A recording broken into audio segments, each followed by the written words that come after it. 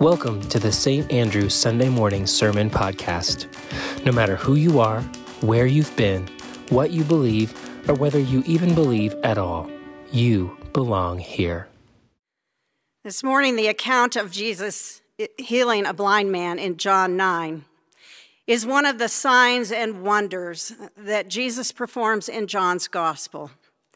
It is related to the earlier healing story of the lame man in chapter 5, which also involves the Sabbath and the work Jesus does, increasing tension between Jesus and the Jewish authorities. John chapter 9 functions as a dramatic unit where opinions about Jesus' identity and work separate those who believe in him or not. Throughout the Gospel of John, there is a stark demarcation between Christian and non-Christian Jews. Just like the blind man, John's community is being encouraged to come to a deeper understanding of Jesus, even when it comes at great cost. John 9 recounts a cure of a blind man, but also metaphorically illustrates the possibility of spiritual healing for all who have been in the dark. Hear now from the Gospel of John. As he walked along, he saw a man blind from birth. His disciples asked him, "Rabbi, who sinned, this man or his parents, that he was born blind?" Jesus answered, "Neither this man nor his parents sinned. He was born blind so that God's works might be revealed in him. We must work the works of him who sent me while it is day. Night is coming when no one can work.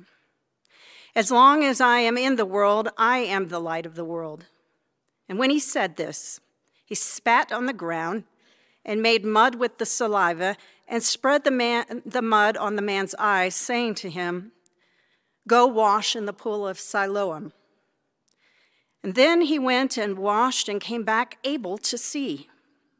The neighbors and those who had seen him before as a beggar began to ask, "Is this not the man who used to sit and beg?" Some were saying, "It is he."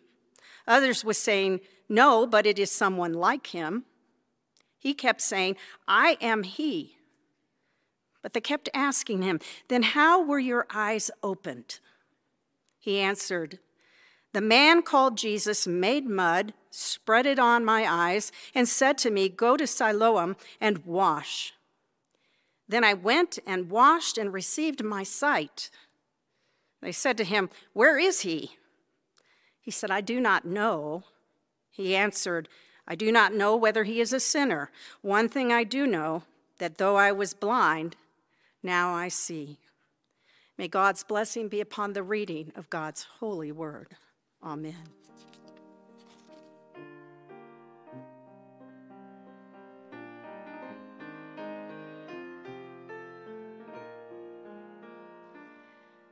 Then rise again from ashes, let healing come to pain.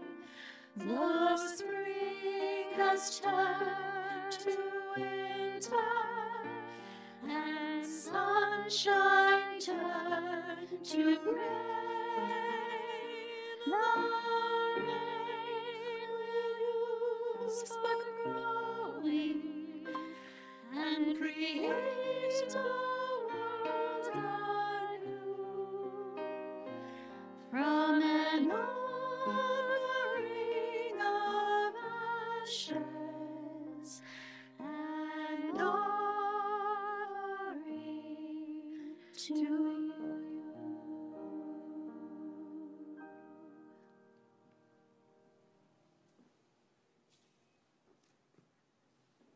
Well, here we are. This morning we enter into week 4 of the Lenten season, continuing our exploration of God's eternal promise to bestow on each of us a crown of beauty instead of ashes. You know, it's okay to admit that Lent It's kind of a weird season.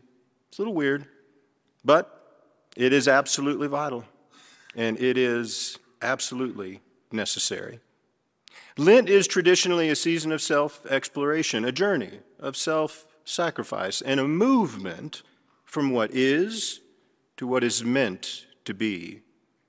Lent is a season of invitation to pause, to stillness and silence as we ponder the passion of Christ in preparation for Easter's glory and contemplate what it means for us personally and corporately. I don't know if you knew, but the original meaning of the Old English word for Lent means to lengthen. And that seems appropriate. In the northern hemisphere, as the earth emerges slowly from winter's dark, the daylight hours lengthen and natural signs of new life appear everywhere. Trees sprout tender green leaves. Infant birds break free from their shells. They're hungry. It's their birthday. It's spring. Maybe you're hungry too, for light or renewal, or simply to be seen and acknowledged as one who is and always has been beloved. I think hope and hunger for transformation are good. So I want you to notice them. I want you to feel the creative energy all around you, urging you forward from within. The season of Lent, as Rev Mark has told us, is a time of cleansing and purging the lifeless ashes we carry. By letting them out and letting them go, we make room for God's grace and freedom and beauty as only God can provide. As we heard this morning, our reading comes to us from the Gospel according to John. Written somewhere between the end of the first and the beginning of the second century, the structure of the Gospel has most frequently been viewed in two parts. The first, sometimes called the Book of Signs, covers chapters 1 through 12. The second is labeled the Book of Glory in chapters 13 through 20 and then 21. The first section depicts Jesus' public ministry. There he performs wondrous deeds, as Barb mentioned, engages in discussion with opponents in the crowds, and he moves freely between Galilee and Judea. In chapters 13 through 20, it's a little different. Jesus is restricted. He is restricted to discussions with his disciples alone and to the passion experience itself. Our story, the encounter with the blind man, details one of 7 wonder stories within John's gospel. The author of the gospel refers to these miraculous deeds not as miracles, but rather as signs. Semeo is the Greek word, semeo. It's important to notice that this term in the other 3 gospels, semeo, is only used in reference to wonders to suggest maybe an illegitimate request for a demonstration of power, or as expressions of an inbreaking of the reign of God as announced by Jesus. But in John, these signs or wonders are indications of the identity of the person of Jesus and point to the bringer rather than that which is brought. The actual wondrous deed performed by Jesus, that's not the critical point of the narrative. Rather, as a sign, a semeo, it points to something beyond itself, to what an encounter with Jesus signifies. Remember the story with me. Jesus is in Jerusalem for the Feast of Tabernacles. This is a big one of the most popular feasts in Judaism. People flocked into Jerusalem for 8 days in memory of their wilderness sojourn. They lived in tents, or what they call booths. The festival took place in the autumn after the harvest were all in. One day, Jesus and his disciples were strolling along when his disciples saw what they considered to be a pitiful sight, a man who was blind from birth, groveling, begging in the gutter. Intrigued by the man's horrible plight, the disciples asked Jesus a difficult question. Why? Why was this guy born blind? Did he sin, or was it his parents' iniquity that caused his blindness? Now, I feel like we need to pause here for a moment. I feel like we need to point out that in the ancient world, this idea that any experience of hardship, physical or otherwise, was the result of some transgression and thus a natural consequence of a God's or God's judgment was completely reasonable, a completely plausible assumption. As such, persons who were born blind, could not walk, had the debilitating disease of leprosy, or were simply poor, were marginalized. They were looked down upon as transgressors, and they were shunned in society. Now, I know that may sound barbaric to our modern sensibilities. Still, we need to remember that from the moment humankind could think at all, we have sought reasonable explanations, I think we still do, for the suffering that we experience and encounter. So, had we lived in the first century world of Jesus, maybe our view of this man might not have differed from that of his disciples. So next, Jesus uses some saliva, some spit. He makes some mud, he smears it on the man's eyes. He told him to go and wash it off in the pool of Siloam, which means sent. The man obeyed and returned with his vision restored. And when the man returns with his sight restored, he doesn't even look the same. His neighbors couldn't even believe that this is the same guy. I mean, some said he was, and others said he just looked like the one who used to beg and was blind. But he's sitting there saying, no, it's me. I'm the one-time blind man. I'm the one that was begging in the gutter. And when they see this, they ask him, how did this happen? How was your sight restored? And I love his answer. In all honesty, he says, I don't know. I don't know how it happened. This guy, Jesus, he rubbed some dirt on my eyes. He told me to wash it off, and boom, my sight came back.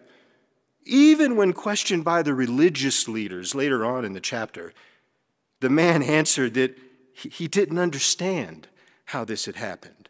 He didn't even know where this character Jesus was. But he knew one thing. Did you hear him? I know one thing. I was blind. And now I can see. It's fascinating. Brilliant story. Layered with meaning. Jesus restores vision to the blind man. But as I mentioned earlier, this sign, this semeo, it seems to point to something else, something beyond itself. Of course, the funny irony of the story is that the blind man receives his sight while simultaneously everybody else loses theirs. Not their physical vision, of course, but their capacity to see, to believe, and to even understand what they have just witnessed. I'm curious, church. I'm curious if we still see things that way sometimes. Do we value every single person? Do we see abundance or deficiency in others? It's clear from the text that Jesus did not see scarcity in this man or anyone for that matter. He didn't point a finger. He didn't assign blame for the man regarding his position or his condition. Jesus answered them saying, look, neither this guy or his parents sinned. He was born blind so that, quote, God's works might be revealed in him. Now, I'm going to be honest. I don't believe that Jesus is saying that God caused this man's blindness for this particular moment. Maybe, perhaps, he is inviting his disciples and all of us by extension to see with his eyes, to see abundance and possibility rather than sin and blame. Maybe, just maybe, this is the point of what's happening here. It's an invitation. It's an invitation to exchange our blindness for God's vision. So I ask you again, do you see that? Do you see with the eyes of Christ? Now look, I'm not pointing fingers. I'm not pointing fingers. I hope I don't get in trouble for saying this. I fully admit that at times, especially when I'm driving down I-25, I see scarcity all around me to alarming degrees. It's bothersome. Maybe you can relate. I've noticed that when I'm driving down the highway, anyone, and I mean anyone who is driving slower than me, is an idiot. It's true. I admit it. On the flip side, anyone who's driving faster than me is a maniac. Be fast or slow, I don't care. All I see is deficiency. and blame is freely offered to all. Because after all, I am the only one who knows how to drive, which should be obvious to everyone. I don't know. It sounds funny. But you know, it got me thinking. That self-realization, it got me thinking. Is it possible that our blindness allows us to draw lines where God did not intend?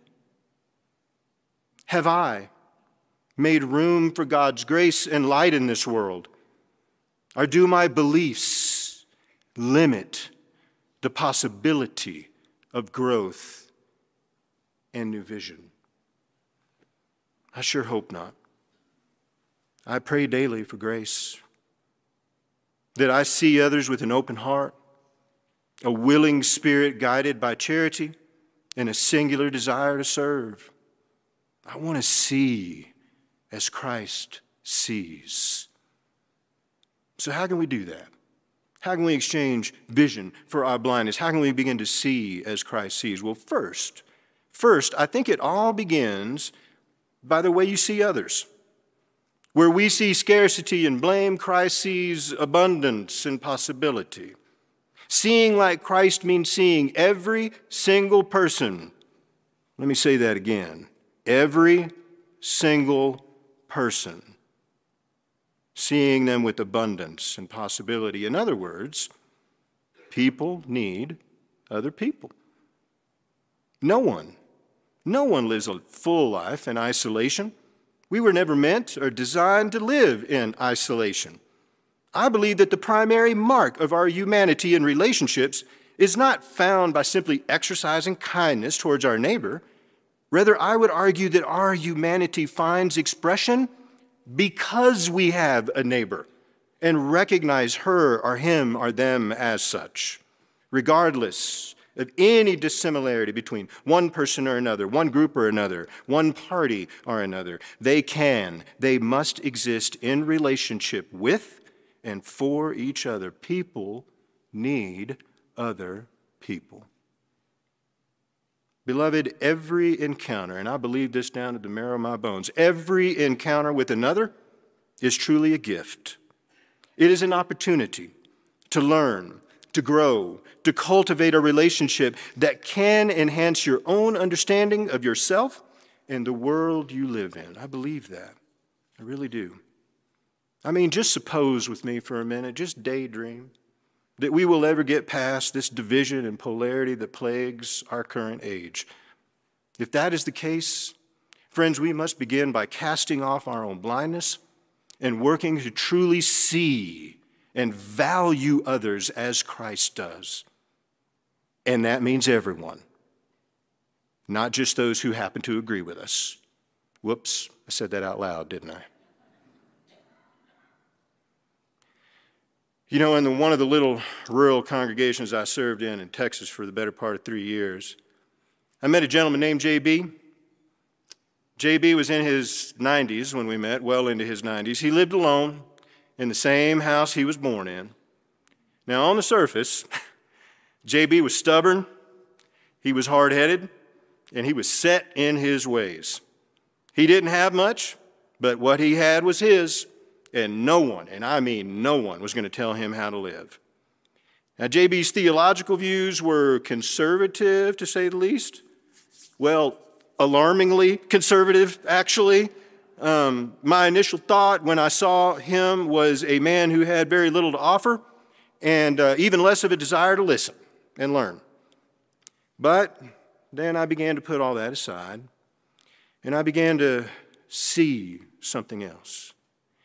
Beloved, I watched this frail man loyally attend services every single Sunday for almost 3 years without fail. I watched as he thoughtfully read his Bible daily and often, followed by his personal prayers and quiet meditations. I saw him kneel and weep as he visited his beloved's wife's grave on a regular basis. We sat on his porch. We watched TV together. I listened to stories of his childhood, of his long, hard life. And beloved, I slowly began to see him. JB taught me more about personal piety, loyalty, and discipline than anyone I have ever met in my life. He was gentle. He was generous. And he was full of love for Christ and his church family. Now look here, I don't think I ever really changed JB's theological views, if you want the truth. But I can say today, with all honesty, that I am a better man for knowing him. The gift of his friendship is a treasure that I will always value and one that I will never forget. Finding vision for our blindness, seeing with Christ, begins by seeing abundance and possibility in everyone. And that brings me to my second point. Seeing like Christ means that we must also, hear me now, do something. Seeing in this sense of the word is not simply a passive activity. It involves active involvement. I don't know if you caught this, but did you notice that the man in the story did not ask to be healed? Did you notice that? It's a marked difference in most of the stories. He didn't ask to be healed. He was just there. And when the disciples saw this, they saw an opportunity to mince words and have a debate. Jesus, on the other hand, saw it as an occasion to do something. And to solidify that point, right before he smears this mud on the man's eyes, he tells his disciples, I love this, we must work the works of him who sent me while it is day. Night is coming when no work can be done. Notice that sense of urgency in those words and that gracious use of the plural, we. Did you catch it? We must work the works of him who sent me. All of us, he's saying. And friends, there is no shortage of work to be done, and the day is short and fast moving away. Beloved, we must not belittle or ignore this world in which we have been set to play our part, neglecting our calling to help and serve others as we hope and wait for some future glory. And you know what? It doesn't take a grand gesture. It just doesn't. It simply requires eyes that see and a willing heart to help. I read this beautiful quote by author Beth Clark this week, reminding me of the power of simple acts of charity. Miss Clark writes, I've noticed something about people who make a difference in the world. They hold the unshakable conviction that individuals are extremely important, that every life matters. They get excited over one smile.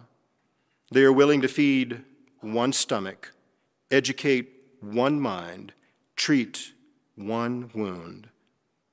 They aren't determined to revolutionize the world all at once, she writes. They're satisfied with small changes. But over time, though, those small changes add up. And sometimes they even transform cities and nations. And yes, the world. As long as I am in the world, I am the light of the world, said Christ. But then as we read in Matthew 5:14, Christ not only claims this title and office for himself, but for all of you as well. You remember what he said? You are the light of the world. Now, no doubt Christ is the source of our light, and we shine only by the light that he reflects upon us. Yet I have noticed that the dark and sterile moon lights the sky at night for multitudes. The moon reflects from its native dullness a radiance that is not natural to it, catching glory from the sun and is itself transfigured by it and sharing it, this light, with others. In and through Christ, we are meant to be the light of the world, helping others to see their own road, changing night into day for them, and enriching and beautifying life right here, right now. So, that's the prayer I leave you with. My prayer for myself is my prayer for all of you, all of us. I pray every day for grace and courage that we will truly see others with open hearts and willing spirits guided by charity. and a singular desire to serve. So let us shed our blindness and accept the vision of Christ by just remembering two things: that we would see every person we meet with abundance and possibility, and that we would all, as one, accept our calling to spread the light of Christ through our acts of love and service. Amen. Thanks for tuning in to this week's podcast. If you'd like more information about our church or our vision to eradicate social isolation and disconnection by practicing the faithful presence of the incarnate Christ, please visit gosaintandrew.com. See you next week.